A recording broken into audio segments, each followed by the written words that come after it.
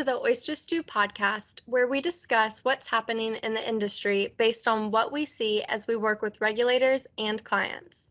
Oyster consultants are industry practitioners. We aren't career consultants. We've done your job and we know the issues you face. You can learn more about Oyster Consulting and the value we can add to your firm by going to our website, oysterllc.com.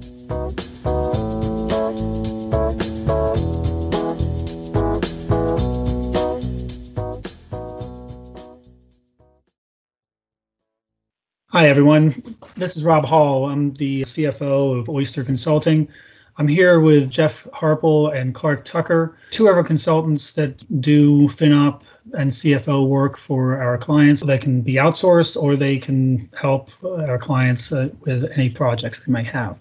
We're actually looking at FINRA's examination risk monitoring program and the report that they sent out in February. Jeff, can you give us an overview? Sure, Rob. Thanks. Yeah, FINRA came out with its 2021 report on FINRA's examination and risk monitoring program, quite a title, back in February. There is a section related to financial management, which is probably of most interest to our FinOp clients who are worried about financial regulations. They cover several topics. They are net capital, liquidity management, credit risk management, and segregation of assets and customer protection. We're not going to cover them all today, but we'll hit on some items that we think are particularly important and some items that we've seen come up. What is particularly interesting to me is that, especially when we start looking at the net capital section, that a lot of these items we've seen before. They come up year after year, which in some way is surprising because they keep coming up. FINRA keeps calling them out, but they do. To me, really means that there's really an ongoing need for every firm to be diligent and to keep reviewing, at least maybe on an annual basis, their process and how they do things and see what has changed and what hasn't. Let me touch on a couple of actual findings under net capital, and then we can talk about them a little more in depth. But the first one they talk about is inaccurate classification of receivables, liabilities, and revenues. What I would call the basic block and tackling of accounting, getting your receivables classified, recorded, and classified correctly, your liabilities accrued correctly, your revenues correct, because we all know net capital is based on GAAP accounting, and if you get that wrong, you got a problem, a big problem. In that also is the notion of, do you know which of your assets are allowed and which are not, and how have you documented that? Another one they talk about is people misunderstanding or misapplying haircuts, and they call out CDs in particular because CDs can not always be what they appear on the surface, and they point out you really need to look at the documents and figure out what you've got to get the right haircut. They also talk about fail to deliver and receive charges, which for many of our clients don't apply, but that's there. Capital charges for underwriting commitments and making sure you know what your commitments are when they occur, so you can take the capital charge at the point in time you need to. We all know net capital is a moment-to-moment calculation, so these things need to be done all the time. A really surprising one to me, too, is they found a lot of firms using cash accounting instead of accrual accounting. Again, the net capital rules require GAAP accrual accounting. And the last one, which I know is near and dear to Clark's heart, is expense sharing agreements and firms having insufficient documentation regarding expense sharing agreements. So I might stop there a minute and let Clark talk about expense sharing agreements and what he's seen. Thanks, Jeff. Always an exciting topic, I know, but actually, you mentioned the word that some of the findings were surprising, and I agree with that completely. I would also add that it's somewhat disappointing, especially when it relates to something as straightforward as expense sharing agreements. FINRA issued notice to members 0363, now 18 years ago, covering expense sharing agreements. And most of the notice is crystal clear as to what's expected in them. The broker-dealer, if it has a parent or an affiliate that is providing some shared services, be it rent or personnel or equipment, etc., the broker-dealer is still required to properly account for all of its own expenses, and that includes a portion of what was shared. And the expense sharing agreement just kind of confirms that in writing. According to the notice to members, the broker-dealer needs to have a written agreement with the parent or affiliate or whoever the provider, the third-party provider. And there are a few criteria.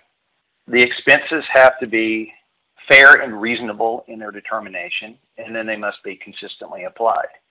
In order to determine fair and reasonable, most firms will look at something like rent and assign a cost driver like a percentage of square footage, and that can typically cover rent and equipment and physical assets. That's a pretty reasonable driver. For personnel, it might be the time spent. An employee of the parent or affiliate might spend 5%, 10% of their time on a new broker-dealer, and so you would apply 5 or 10% of that person or those people expense to the broker-dealer, and then you would record that, of course, monthly. So there would be other requirements on that, meaning that it has to be written. The third party, not just the broker-dealer, but the third party, has to commit in writing to the broker-dealer that the broker-dealer is not directly or indirectly liable to any vendor for that expense. So the parent company signs a lease agreement for office space, and the broker-dealer is using a portion of it. We've talked about how to allocate a portion of that expense. But also the parent is the lessee, and so the broker-dealer would not be directly or indirectly responsible for that expense. The parent or the third party is, and the broker-dealer must reimburse that third party. So once we've worked out those details and written them down, typically on a Schedule A at the end of the expense agreement, we've agreed that the broker-dealer is not directly or indirectly responsible to the vendor, that it complies under GAAP. We would put that into the body of the agreement, and we would also include that in a Schedule A at the end of the agreement. And then where I have seen is typically that intercompany payable would need to be resolved at least annually. It doesn't have to be done monthly, but if we're accruing X dollars per month that were payable to our third-party provider, being the parent or affiliate, we need to resolve that periodically. We can do that a couple of ways, with a cash payment or a forgiveness of the intercompany debt. But the key there is that we need to resolve it on a reasonable time basis. And also, both parties need to update that agreement. The fact that we could have signed an agreement in 2013 probably no longer applies now. Personnel costs have certainly changed. Rent may have changed. Other factors go in. So we should review the Schedule A portion at least annually. And if need be, sign a new agreement if something larger has happened. That would, of course, require a resubmission to FINRA. But just updating the Schedule A should be a routine process to make sure that it continues to be fair and reasonable in its determination, and that it is still being consistently applied. With all of those things baked in, if you will, to the expense sharing agreement, firms shouldn't have a problem. Now, they can get more complex, but in most of the firms that we've seen, there's no real need to make it much more complex. With larger companies and larger accounting divisions, it can get more complicated with the drivers, et cetera. But for limited purpose firms or small firms, it really can be this simple. Let's just come to agreement on what the costs are. Let's establish drivers. Let's allocate the actual percentages or numbers. And then let's record that consistently, and then we update it annually, and we make sure that we're still on the same page. And I think if firms will do that, they really should not have any problems with expense sharing agreements.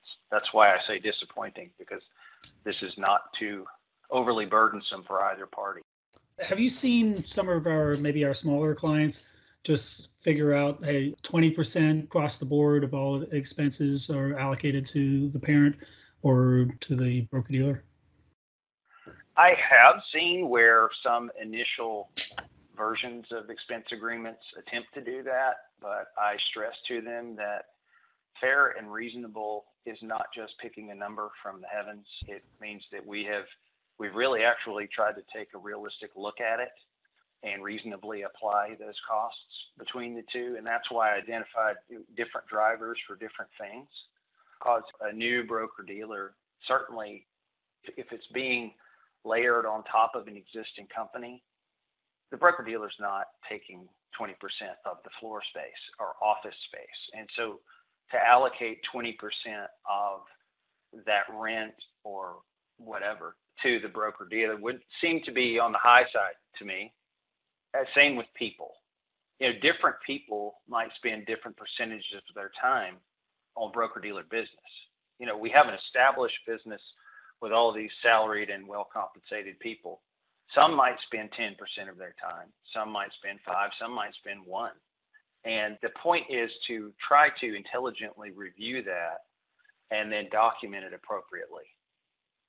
So I have seen arbitrary, I would say that 20% number is arbitrary. I have seen where, as a first pass, firms would opt for that, but I attempt to stress with them that we need to make this as realistic as possible so that we don't have future problems. I agree with Clark 100%. And I guess I really want to stress a couple of things he said I think are really, really important. And one is the notion of reviewing it annually. His example of doing it in 2013 and still assuming it's good today, that is usually a very bad assumption. And I think, reviewing it every year is the right thing to do. I also think firms sometimes can do a great expense sharing agreement, and then what they actually do is slightly different. So when you do it, make sure you have the processes and procedures to actually do what the agreement says. I've seen that be a problem. And the same thing as Clark said with paying it off. They might say in the agreement, we're going to pay it monthly, and then don't. Or they're going to pay it annually, and all of a sudden they're paying it monthly. Just do what it says. And if you want to change your procedure, change the agreement too. It's not that hard. So I just wanted to emphasize those couple of things that I've seen go wrong. And Jeff, I'm really glad you said that, because in the decades that I've been in this business, one of the common FINRA findings that I have seen repeatedly through many firms is that the rules say one thing, and that constricts us and the broker dealers on the outer bounds of what's acceptable. The SEC, FINRA, states, etc., come up with the outer boundaries. But then the firms, through its written supervisory procedures and its agreements, constrict that into, within the rules, here's what we commit to doing. And one of these common findings that I see, and we've all seen this, is that FINRA will do an examination and they'll come in and they'll say, you're not outside the rules, but you're violating your own written supervisory procedures, and or you're not honoring your own contracts, and therefore that's a finding. It's very simple to write down something that's agreeable and then honor it. And that's why I kind of circle back to the term at least annually. It could be more often, but we don't want to go beyond the outer bound that we put on ourselves. And so we can settle quarterly if we wish, but we've committed to doing it at least annually. And so if that's something we want to pursue, then we do. But we have to follow the self-imposed limitations that we place through our procedures and through our agreements. I think we've all seen that happen. The finding isn't a rule. The finding is, you didn't do what you said you were gonna do, and it's so simple to fix. I think all these things lead us to sort of one of the items in the report, and they start talking about effective practices. And this is something I think we at Oyster have talked about a lot, but that's just a simple notion of performing an assessment, maybe annually, maybe more often if your firm's business model changes in some way, of your process. Don't get into a rut. Check your processes. Make sure you know how you are calculating net capital, how you are treating your assets as allowed or not. Make sure nothing has changed from year to year. And make sure, and we say this all the time, that you document everything and document it some more, because it doesn't count if it's not documented. And that's one of FINRA's points. Just do that, and you can find and avoid and fix many of these issues. Same thing, they also talk about training. Some of this is, we all know there's turnover. New people come in, institutional knowledge is lost. There's always sort of that need to retrain, to make sure everybody really does know what they're supposed to be doing, so that the procedures that Clark talked about, you have your written supervisory procedures, you are actually doing them the way you wrote them. And ongoing training makes perfect sense. We at Oyster talk about that a lot. Both of those things we can help you with if need be, but that's something very, very important. We're not really talking about liquidity management or credit risk management, but one thing that did catch my eye is in the segregation of assets and customer protection. They note that this particularly applies to introducing firms. They had a lot of findings related to promptly forwarding checks. The rule's pretty simple. You got to do it by noon the next day. You got to record everything, when you got it in, when you got it out, and any exceptions. And that's really important, one to maintain your exemption and what you have to report on your exemption report. So it seems sort of surprising. These rules have been around for so long that that's still a problem. But if you are an introducing firm, make sure you got those procedures down cold also, because that's one they're looking at. So I just wanted to mention that one too, Rob. Okay. Thanks, Jeff. Clark, you have any last comments before we sign off? Surprisingly, no. I will stop talking at this point. I have nothing else to add today. All right, sounds good. All right. Well, thanks for listening to our podcast, and we are here at Oyster. Feel free to give us a call or send us an email, and we're happy to help.